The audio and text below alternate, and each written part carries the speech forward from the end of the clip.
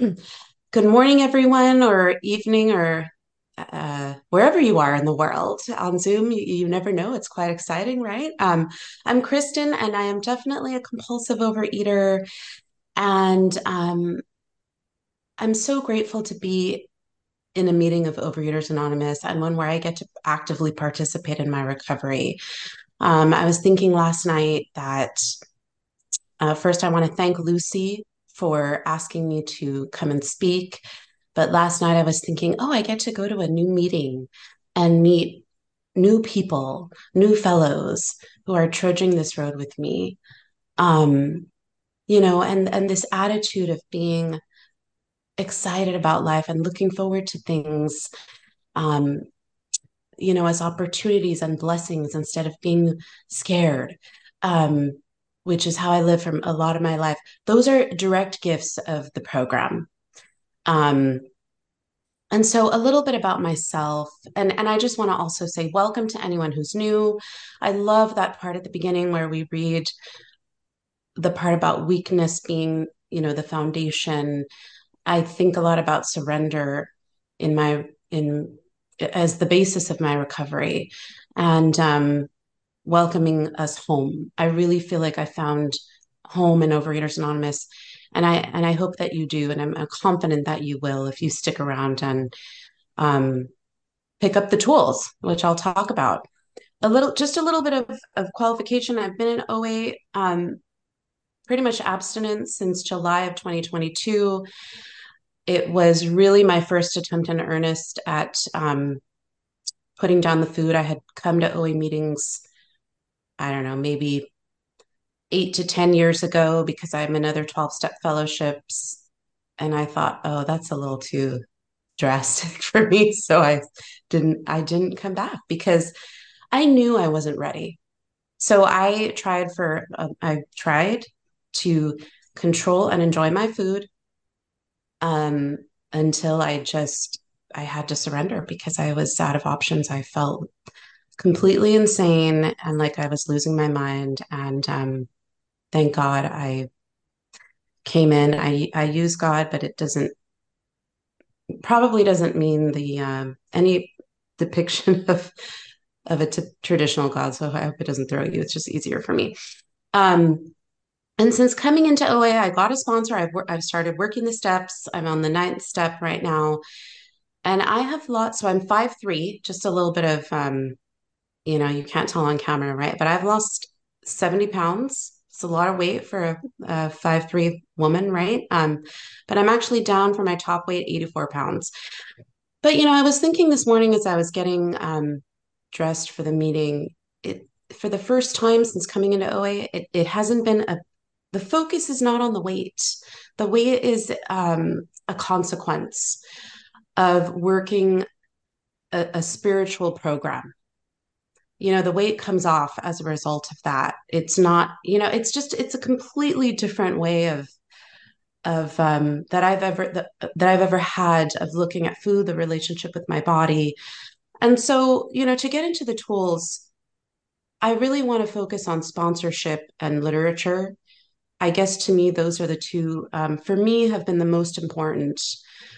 Um, so when I came in, I was pretty serious. I knew that my life was completely unmanageable. And what's interesting is I knew that my eating was completely out of control.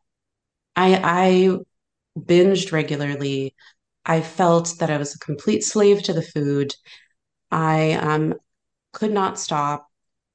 But the real reason I came in was because of the second part. My life just felt completely unmanageable.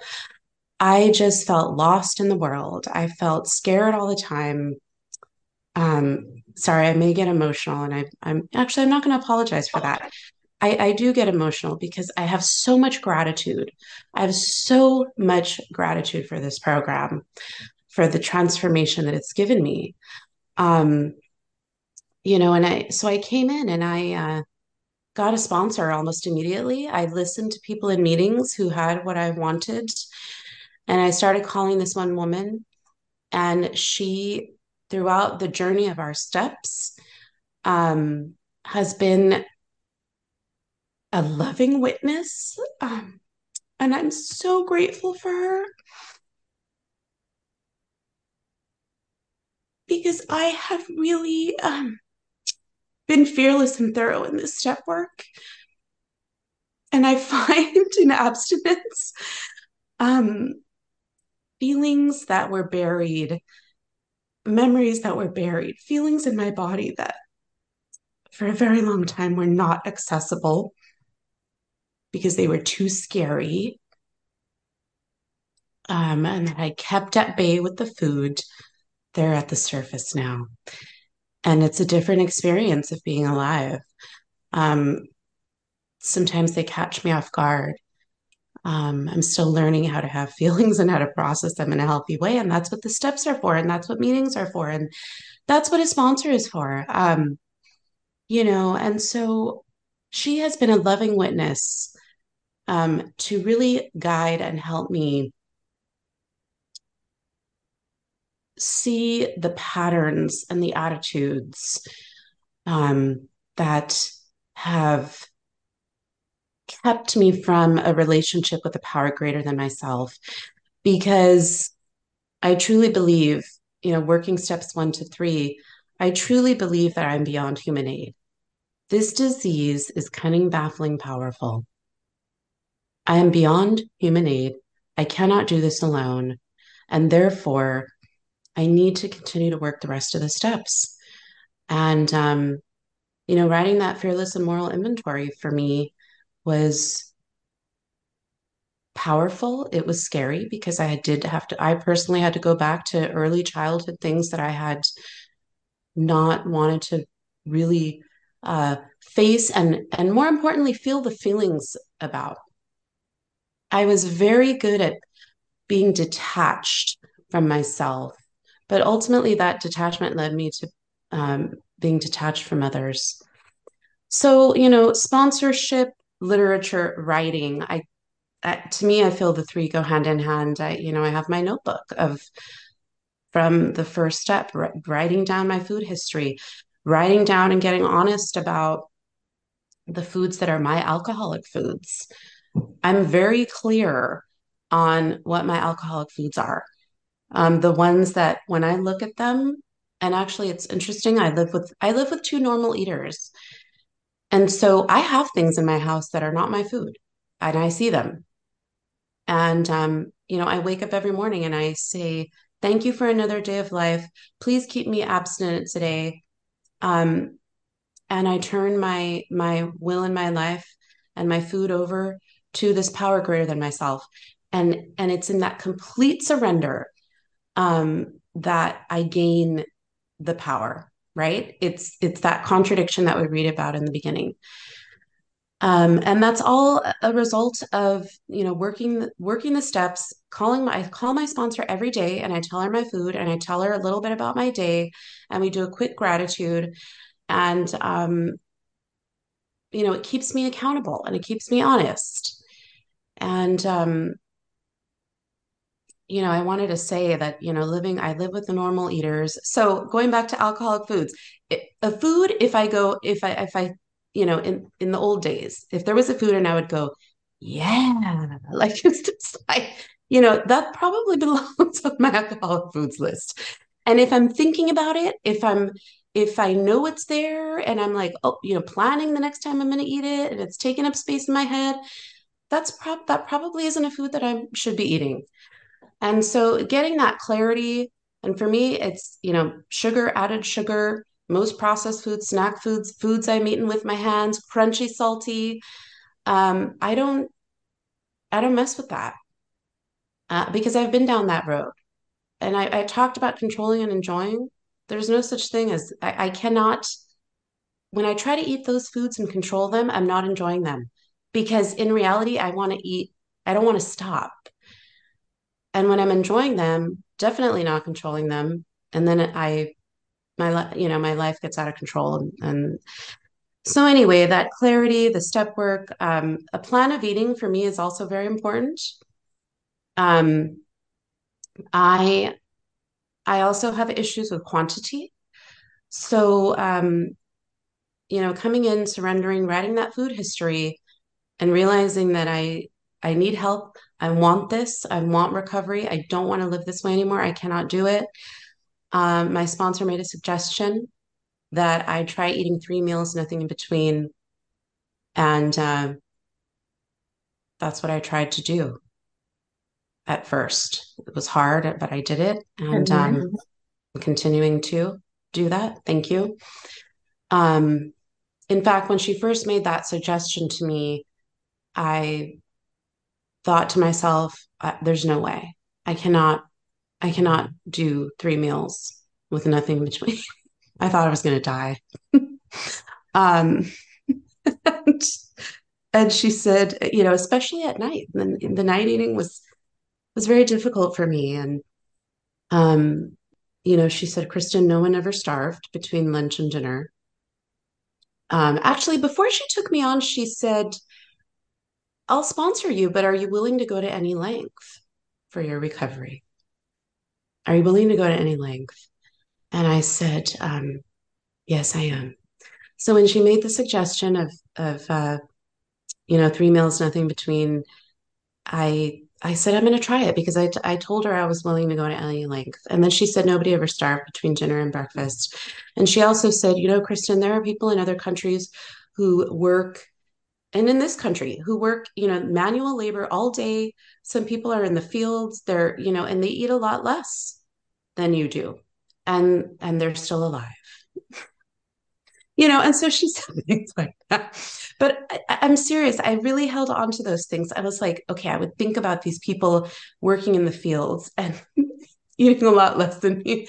And, and then I realized I was going to be okay. And then writing that food history, and again, being very clear that I wanted recovery, and I weigh and measure most of my meals. I weigh and measure because I know I have issues with quantity. It just makes my life easier. I don't have to mess around with, trying to eyeball. I heard a speaker in a meeting recently, a moderate meal is an entire turkey and a sprig of parsley. I don't, I just, I know that what's the saying? I'm a pickle. I'm never going to turn back into a cucumber. So it's just easier for me this way. I have to travel for work a lot. I travel every other month. So I'm on planes, I'm in airports, I'm taking connections, I'm in hotels. And so I have a whole action plan around when I travel, packing my food. I buy my during the week I do grocery shopping on the weekends. I pretty much know what I'm going to eat for breakfast and lunch every day. My husband, I'm fortunate enough, he does most of the cooking. He's very supportive of my program in OA. He cooks food that I can eat. I'm very grateful for that. And part of my action plan is also, waking up and praying. And one of the things I say in the morning is I ask my higher power, I say, help me to please you by taking care of myself as your child and your creation. And I realized before coming into OA, for me, this disease, it's a disease of self hate. I was not good. I was very poor at taking care of myself. The thought of like doing grocery shopping and planning meals, those are the actions of someone who loves himself. I did not love myself before OA. And so I look at these things of going shopping, of planning my meals, of doing food prep. It's an act of self-love. It's an act of self-care. And the relationship and the conception I have of a power greater than myself today is somebody who loves me unconditionally, um, wants me to be happy, joyous, and free, really wants me to be happy, joyous, and free, thinks that I deserve a good life. I didn't feel any of those things before OA. I felt doomed and I felt completely unworthy and completely undeserving. And that is not an exaggeration. And,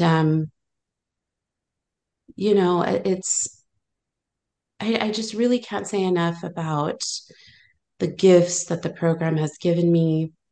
Like I said, this idea that I can rest easy. I was filled with anxiety and fear before coming into OA, and my head was filled with a critical inner voice. And so, of course, I wanted to eat to drown that out. Um, and the miracle is accessible.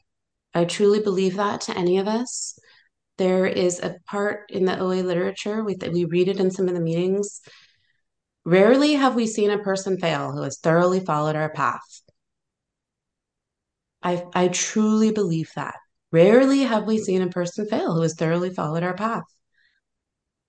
I really believe that because it is my experience and the experience of many others I see in these rooms, um, getting a sponsor, coming to meetings, working the steps through the literature, which is going to involve writing, getting honest about my food, the things that I can and cannot eat, the unmanageability of my life. I think the miracle is easily accessible to anyone. But again, it's a program of for people who want it, not people who need it. But I love those words. And we don't do this program perfectly because we're human beings and we make mistakes. To err is human, right? To forgive divine. Is that the saying? I don't know. I probably messed it up. But um, we practice the principles in our affairs. We don't do them perfectly. That's been a big lesson through my recovery is that I'm just part of the human race now. I get to just be Kristen. And please today take what you like and leave the rest. I don't represent OA. I'm just one person in recovery sharing experience, strength, and hope. And so if you're new, please keep coming back. Please go to at least 6 different meetings and listen for the similarities and not the differences. That's always what I try to do. And thank you again for letting me come and share at your meeting.